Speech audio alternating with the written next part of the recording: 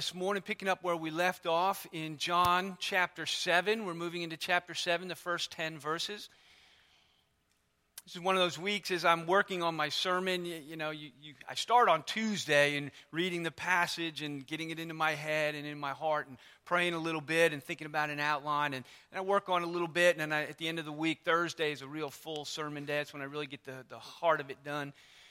But by the end of the week, there are times I wish I had picked a different title, and then when I finish, I wish I picked a different song at the end. But I know we're not equipped yet. Part of the projection project, we're going to get a better computer so that we can get updated software that will help run it and make things more accessible. Like if I wanted to change a song, you might be able to just pull it down and go ahead and do it. But right now, we couldn't do that. So anyway, we're not going to sing the song I wish we were singing. I don't know why I shared that with you. I guess misery loves company. I just want to share my heartaches with you. I think God is I went to a conference this weekend with CCEF, Christian Counseling and Education Foundation, that was here in Chattanooga. I think we sent out some information. And we wrapped up yesterday. I was wishing that we had done more work pushing that and encouraging you to go, because it was here in Chattanooga. It was not real expensive. And it was just phenomenal. I love the CCEF stuff and where they're coming from, the materials that they have available. And I think we'll be putting some of that before you, I guess, in the future to make you more aware. But it was on guilt and shame. And one of the things is I'm looking at the text this morning and was thinking about this, and I tried to finish up on Thursday, and all through the conference this stuff is percolating as I'm hearing all about guilt and shame. And I think that Jesus is calling us to himself. Come to John chapter 7, verses 1 to 10. Hear God's word. After this, Jesus went about in Galilee, and he would not go about in Judea, because the Jews were seeking to kill him. Now the Jews' feast of booths was at hand, so his brothers said to him, "Leave here and go to Judea, that your disciples also may see the works that you are doing.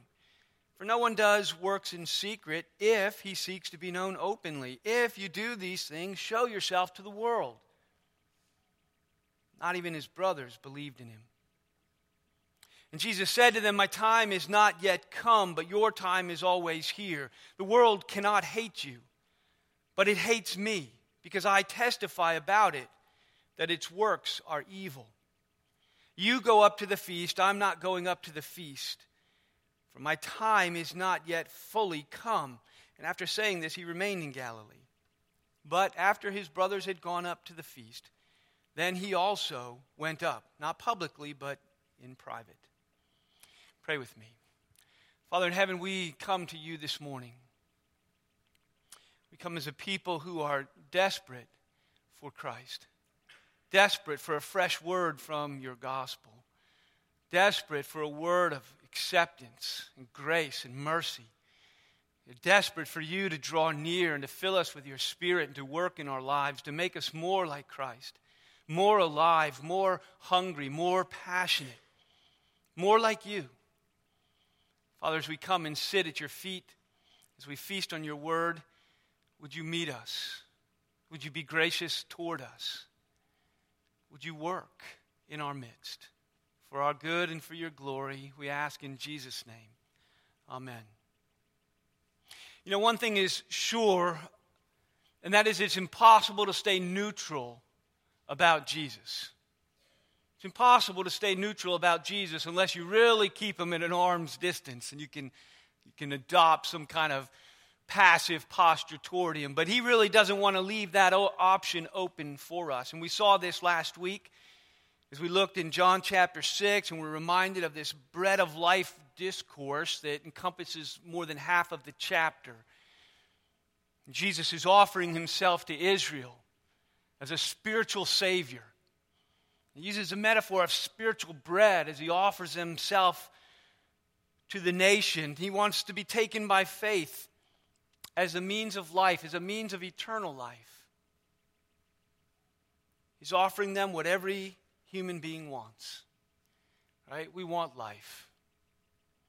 We want life now. We want We want to be happy. We want to be satisfied. We're created with these deep needs and these deep longings. Every one of us wants life. We want it now, but we also want it forever. And Jesus is offering this eternal life, which is eternal in duration, but also eternal and rich in its depth.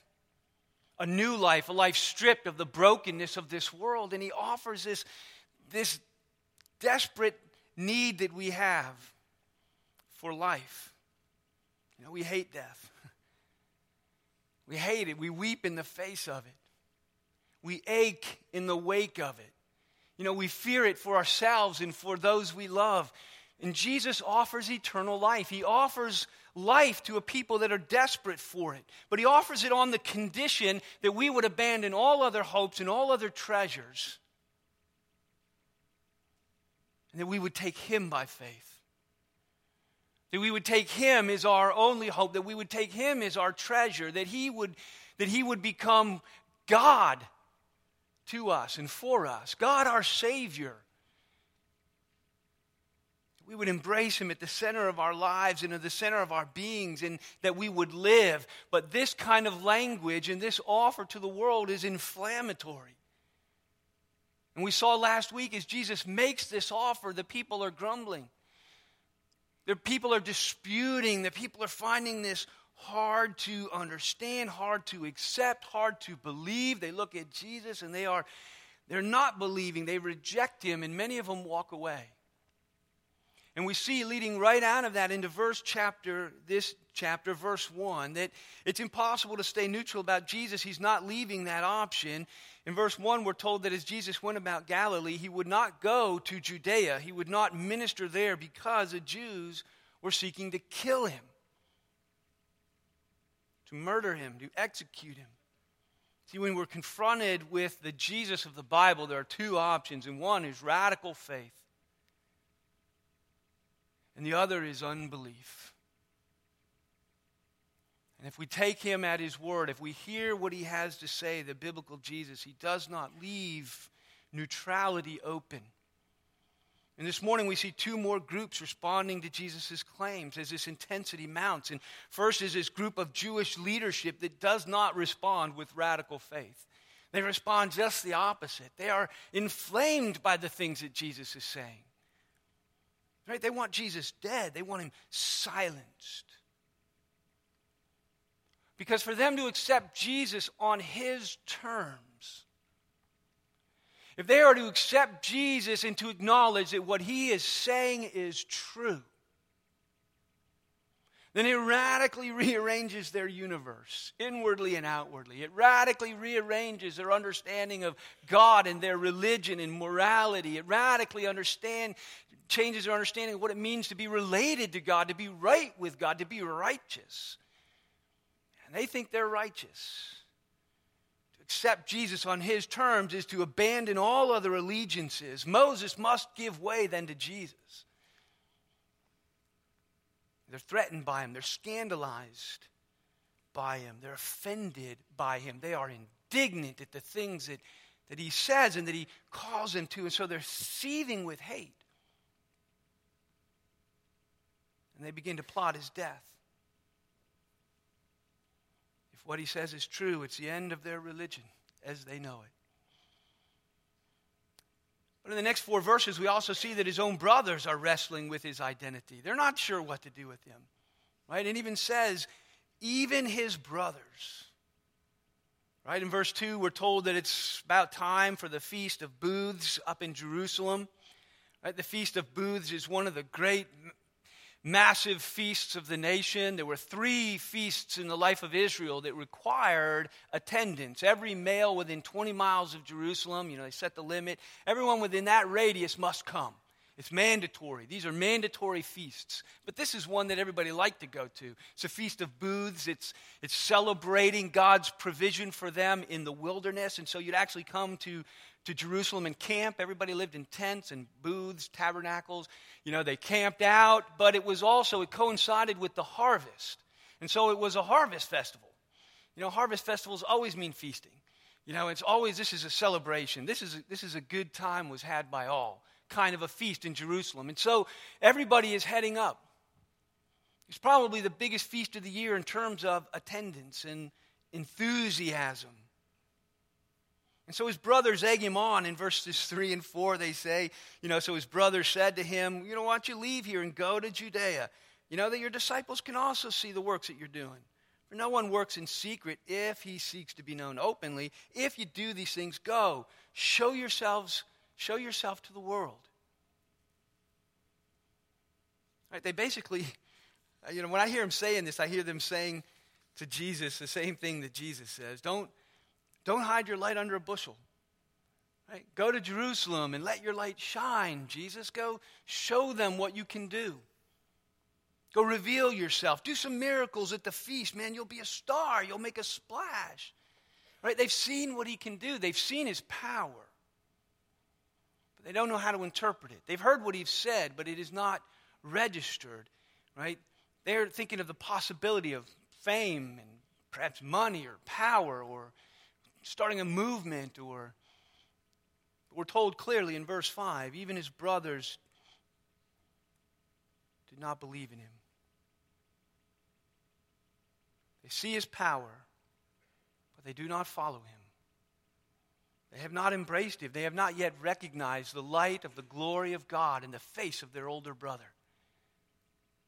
They've seen he's got the abilities. He's seen some unusual things. They're not sure what to do with it. So their encouragement to him is superficial. The tone of what they're saying, sometimes it's hard to get exactly the tone. Sometimes I think they're sarcastic. Sometimes I think it's, the tone I kind of get here. They say, go. If no one works in secret, if he wants to be known openly, right? If you do these things, I almost get the tone of a triple dog dare. Their younger brothers egging their brother on, and the triple dog, go down to Jerusalem if you do these works. But the passage makes it clear that it's not enough to be convinced of Jesus' power. It's not enough to be convinced that he lived and that he had power and that he did wonderful things or that he taught wonderful things. It's not enough. It's not enough to grow up in that same house with him. Right? It's not enough to walk next to him and to see these things and to understand them at some superficial level. Something deeper is necessary, right? Jesus' miracles point to more than power. They validate and they substantiate his claims. Right? They say, I'm telling you the truth. Listen to what I'm saying. It validates and substantiates the claims and the call to faith, to put their trust in him. For those who have eyes to see, the miracles were meant to lead to a radical faith in his person. But Jesus is not easily manipulated. He doesn't take advice or direction from taunting little brothers. So in verse 6, he's not persuaded. He's not manipulated. Jesus says, my time is not yet come. But your time is always here. In verse 8, he says a similar thing. You go up to the feast. I'm not going up to the feast right now, for my time is not yet fully come. My time is not fulfilled. Most of you have heard sermons that have touched on, in the biblical language, in the Greek, there are two words for time. There's chronos and kairos. And chronos has to do with chronology. It's the flow of time. It's what happens in the course of time, and time flows and moves. So it's this chronological idea. Where kairos is this idea that there are opportune moments, right? There are appointed times. There are specific times. The Feast of Booths took place in the fullness of time. That is, it's appointment. It's Kairos time. It's appointed time. The time it was supposed to happen. And until the full year had passed, until the fullness of time had passed, for that moment when it was time again. The fullness of time is this appointed time. And Jesus is telling his brothers when he says, my time, my Kairos, has not come. My time is not yet fully come. It's not fulfilled. He's telling his brothers there's a plan. There's a set order to things. Right? God is at work. There's a timing that must be kept. So in verses 9 and 10, it says, after he told his brothers these things, he remained in Galilee, it seems, for a couple of days. The feast is probably a week long, and he stays for a couple of days after they head up. And it's not till midweek, mid-feast, that he goes up. In verse 10, it says, after his brothers had gone, and he waited. It wasn't long for the fullness of time to come for him to go up. But just a few days later, it says he goes up, not publicly, but in private. Right? He goes later. He goes alone. He goes in his own way. He goes at his time. You know, God has this bird's eye view of time. We experience it every moment, and we just see it unfold before us. But God's view of time is not like that. God stands over time. He's not in time. Time is his tool. It's one of the tools that he works with. And God sees time in all of its fullness. He knows the beginning from the end. And he doesn't just see time, but he actually works within time. He plans and he orders all things to fulfill his purposes. And so there in Isaiah 14, it's under your third point in your outline. He says this, as I have planned, so shall it be. As I have purposed, so it shall stand. Right? That's exactly what Jesus is saying. As the Father has planned, so it will be. When the time is fulfilled, I will go. Right? As the Father has purposed, so it shall stand. I'm not going for a few days because that is, my steps are ordered by the Father. This is profoundly true in the whole life of Christ, right? Put a few verses there in your bulletin just to see the plan that surrounds what Jesus is doing here. That he is a man of purpose. In 1 Peter 1, 19 and 20, we see it there. It tells us that we are ransomed with the precious blood of Christ. He was foreknown, that is, he was ordained before the foundation of the world.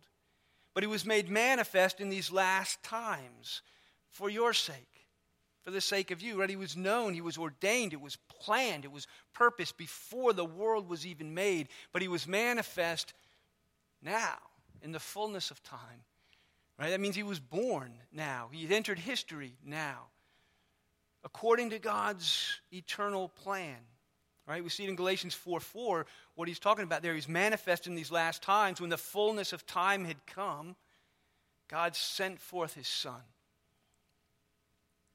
Acts chapter 2, verse 23, we see it there. Jesus was delivered up according to the definite plan and the foreknowledge of God. Right? What is Jesus saying? That as the Father has planned, so shall it be. I follow, my steps are ordered.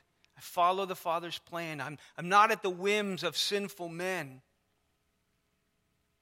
So Jesus does go, but he goes in his own time. Jesus' life and his death and his resurrection are a pre-planned rescue mission that is being worked, that was planned in eternity, is being worked out in time, and step by step moves toward its conclusion and the fulfillment of God's purpose in his death on the cross, right, and his resurrection to life. He's a perfect Savior, sent forth by God at the perfect time to achieve a perfect salvation. So 2 Corinthians 6, verse 2, see it there in your bulletin. Behold, now is the favorable time. Now is the kairos.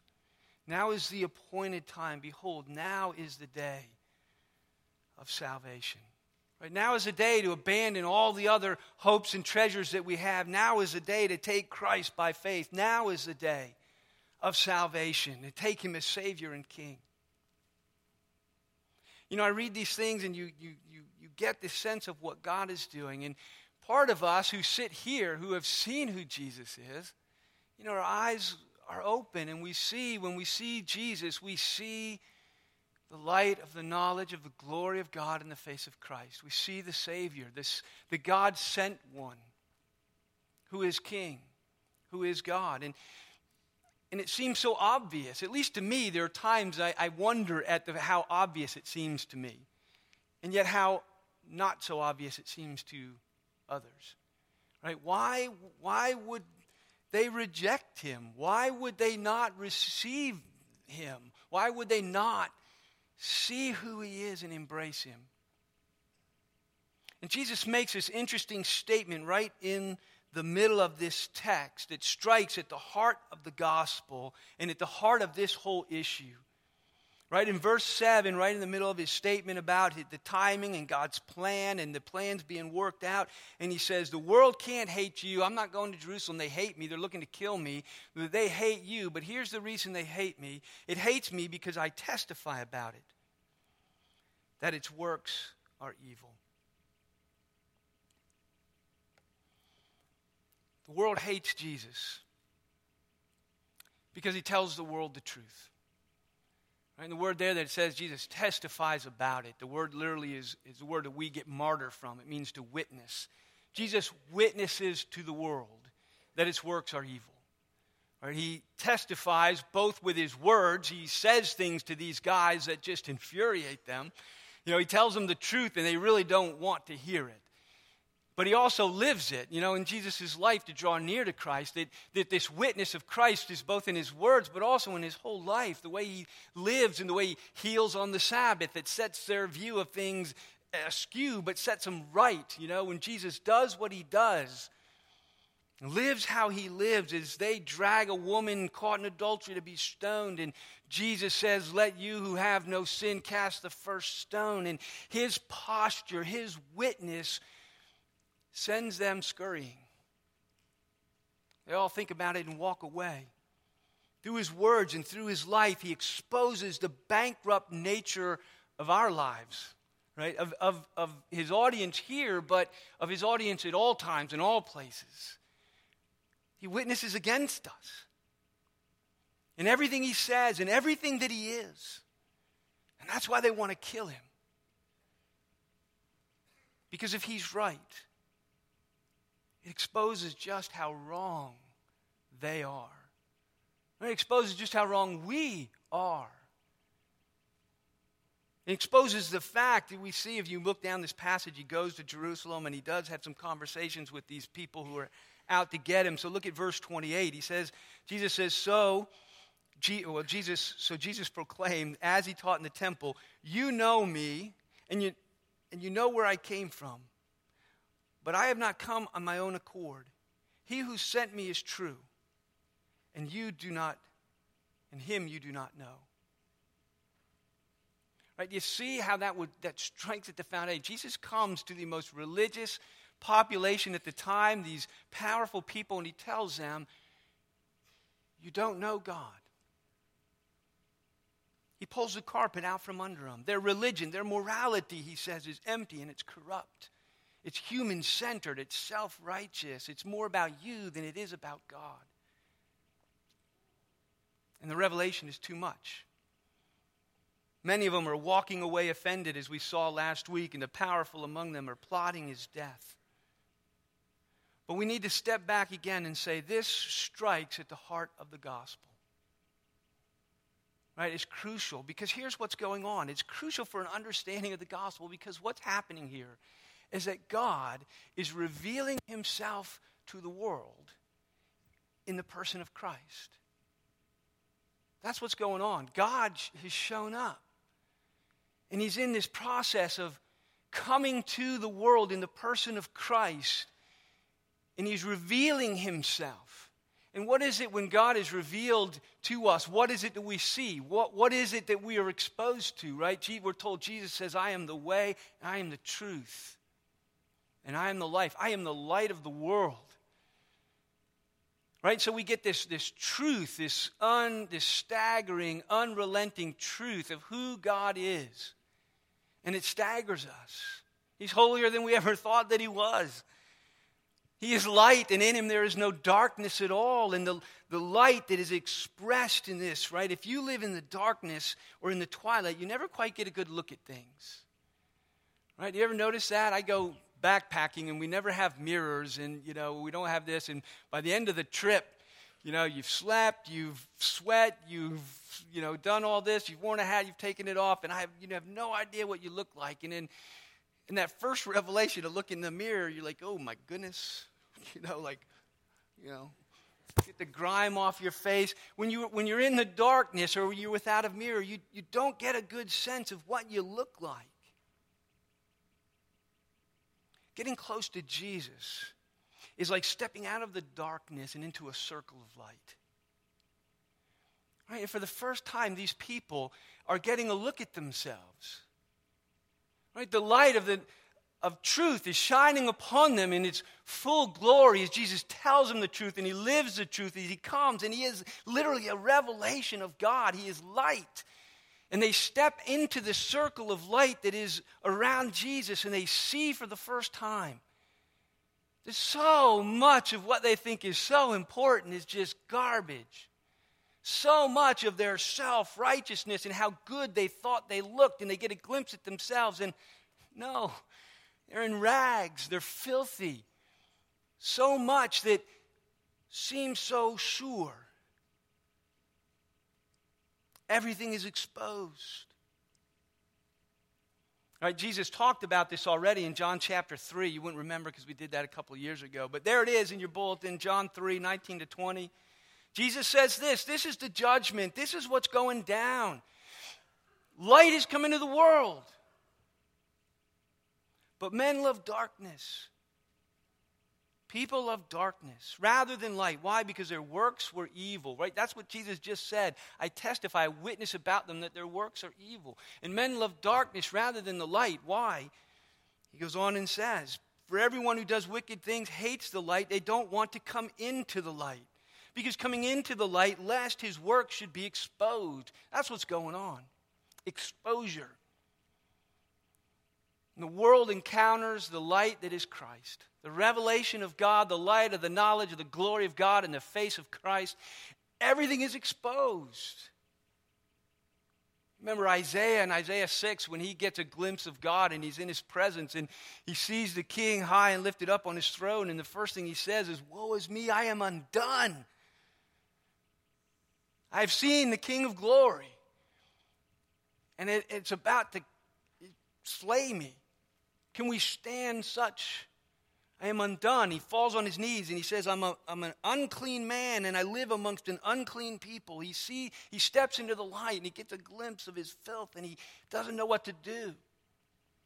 Until, if you know that passage, God acts for his salvation. That's what's going on in this whole text. Jesus can't help it. He exudes light. Right? He is truth. He tells the truth. He lives the truth. He is God incarnate. He is light. He is the way, the truth, and the life, and he exposes us.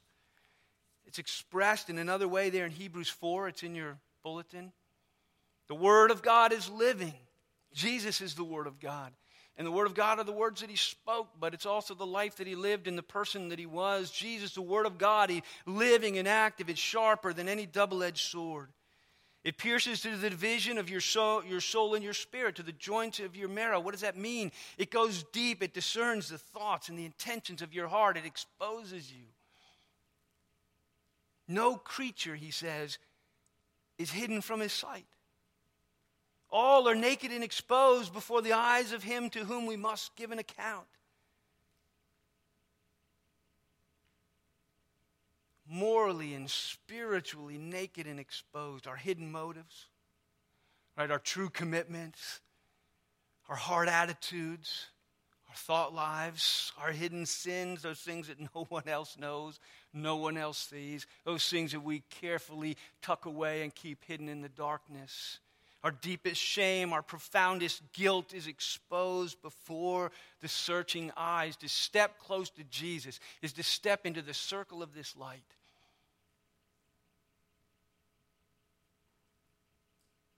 It can be a very painful experience. It can be absolutely crushing to see ourselves as we really are, how we trust the wrong things, how we love the wrong things and serve the wrong things and live for the wrong things. And that's what these guys were seeing. They encountered Jesus and they can't, it's too much for them. And they hate him. And they will not accept the truth. They reject the truth. And they exchange it for a lie. And they go on in their self-righteousness, in the darkness, in their lostness. The impulse is to run from this exposure, to hide from this knowledge. Right? People love darkness rather than the light because their works were evil. So they avoid the light lest they be exposed. But I said this was about gospel. Because, friends, we don't have to run. Jesus says, I did not come for the righteous. I came to save sinners. If stepping into the circle of his light shows us to be sinners, we've just become eligible for salvation. We have just become eligible for his grace.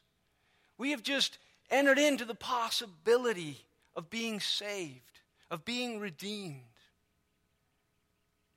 All right, because to stand in the circle of the light that is the presence of Jesus in this exposure and to not run is the beginning of salvation. To face the truth and to be exposed before him with whom we have to do, before whom we must give an account, and to not run is the beginning of salvation, isn't it? The same moment that he testifies, he witnesses about our works that they're evil, at that same moment, Jesus is inviting us to faith. Isn't he? He's saying, come, feast on me. That's the whole bread of life discourse. He just spent, a half hour inviting these guys to come and live. Come and taste of eternal life. I will give it to you. Come and drink, and you will have fountains of living water flowing in you. Don't run from this truth. Don't run from the exposure.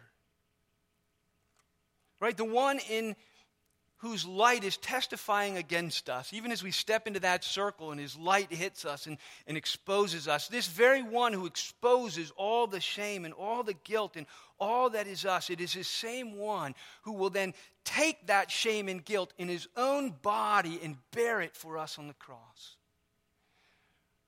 Right? He exposes it so that we will yield it to him.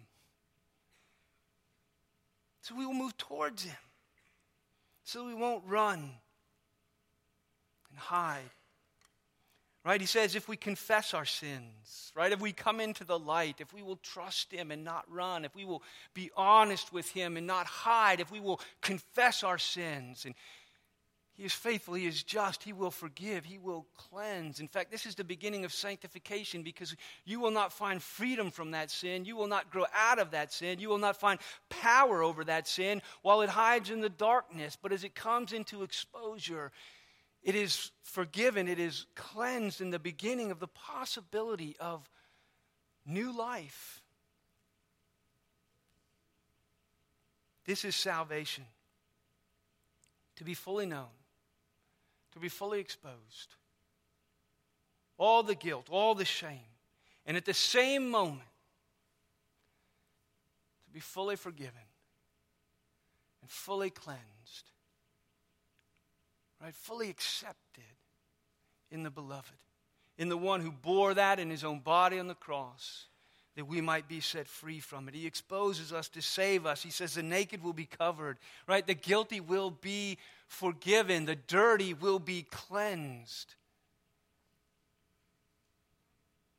He testifies to our evil to create a sense of need so that when he says, come to me, we will run. Right? We will run because he says life, health, mercy, grace, forgiveness. Press into his presence. Press into the light of the holiness. Do not embrace the light. Do not run from this exposure. But day by day, we were reminded at the conference how the first of Martin Luther's 95 Theses nailed to the door of the Wittenberg church as he's talking about the reformation of the church and recapturing the gospel for the life of God's people. And the first one, which I'm not going to get verbatim, but says essentially when Jesus said to repent, he meant that the whole of a believer's life would be one of repentance. That day by day we press into the light. Day by day he exposes us and we confess our sins and we find mercy and grace and we cling to the cross. Jesus becomes big. And what he offers us becomes everything. Behold, now is the appointed time of salvation. Now is the day of salvation. Jesus says, come. He is light. He is truth. But he says, come, and do not be afraid. Pray with me. Lord Jesus, we confess that when we come to your word, when we sit at your feet, when we hear your witness, when we see your life, When we see in you the light of the knowledge of the glory of our God, we see holiness, we see righteousness, we see beauty, and we see purity, and we see everything that we are not. And it does undo us. We thank you, Lord Jesus, for the cross. We thank you for the resurrection that overcomes our death and our guilt. We come to you this morning, and we would not hide. We would be open, and we would be honest. It is in Christ alone that we have hope. It is in Christ alone, as we stand in your light, Jesus, that we are saved. Save us. Fill us with your Spirit and set us free. For we ask it in Jesus' name. Amen.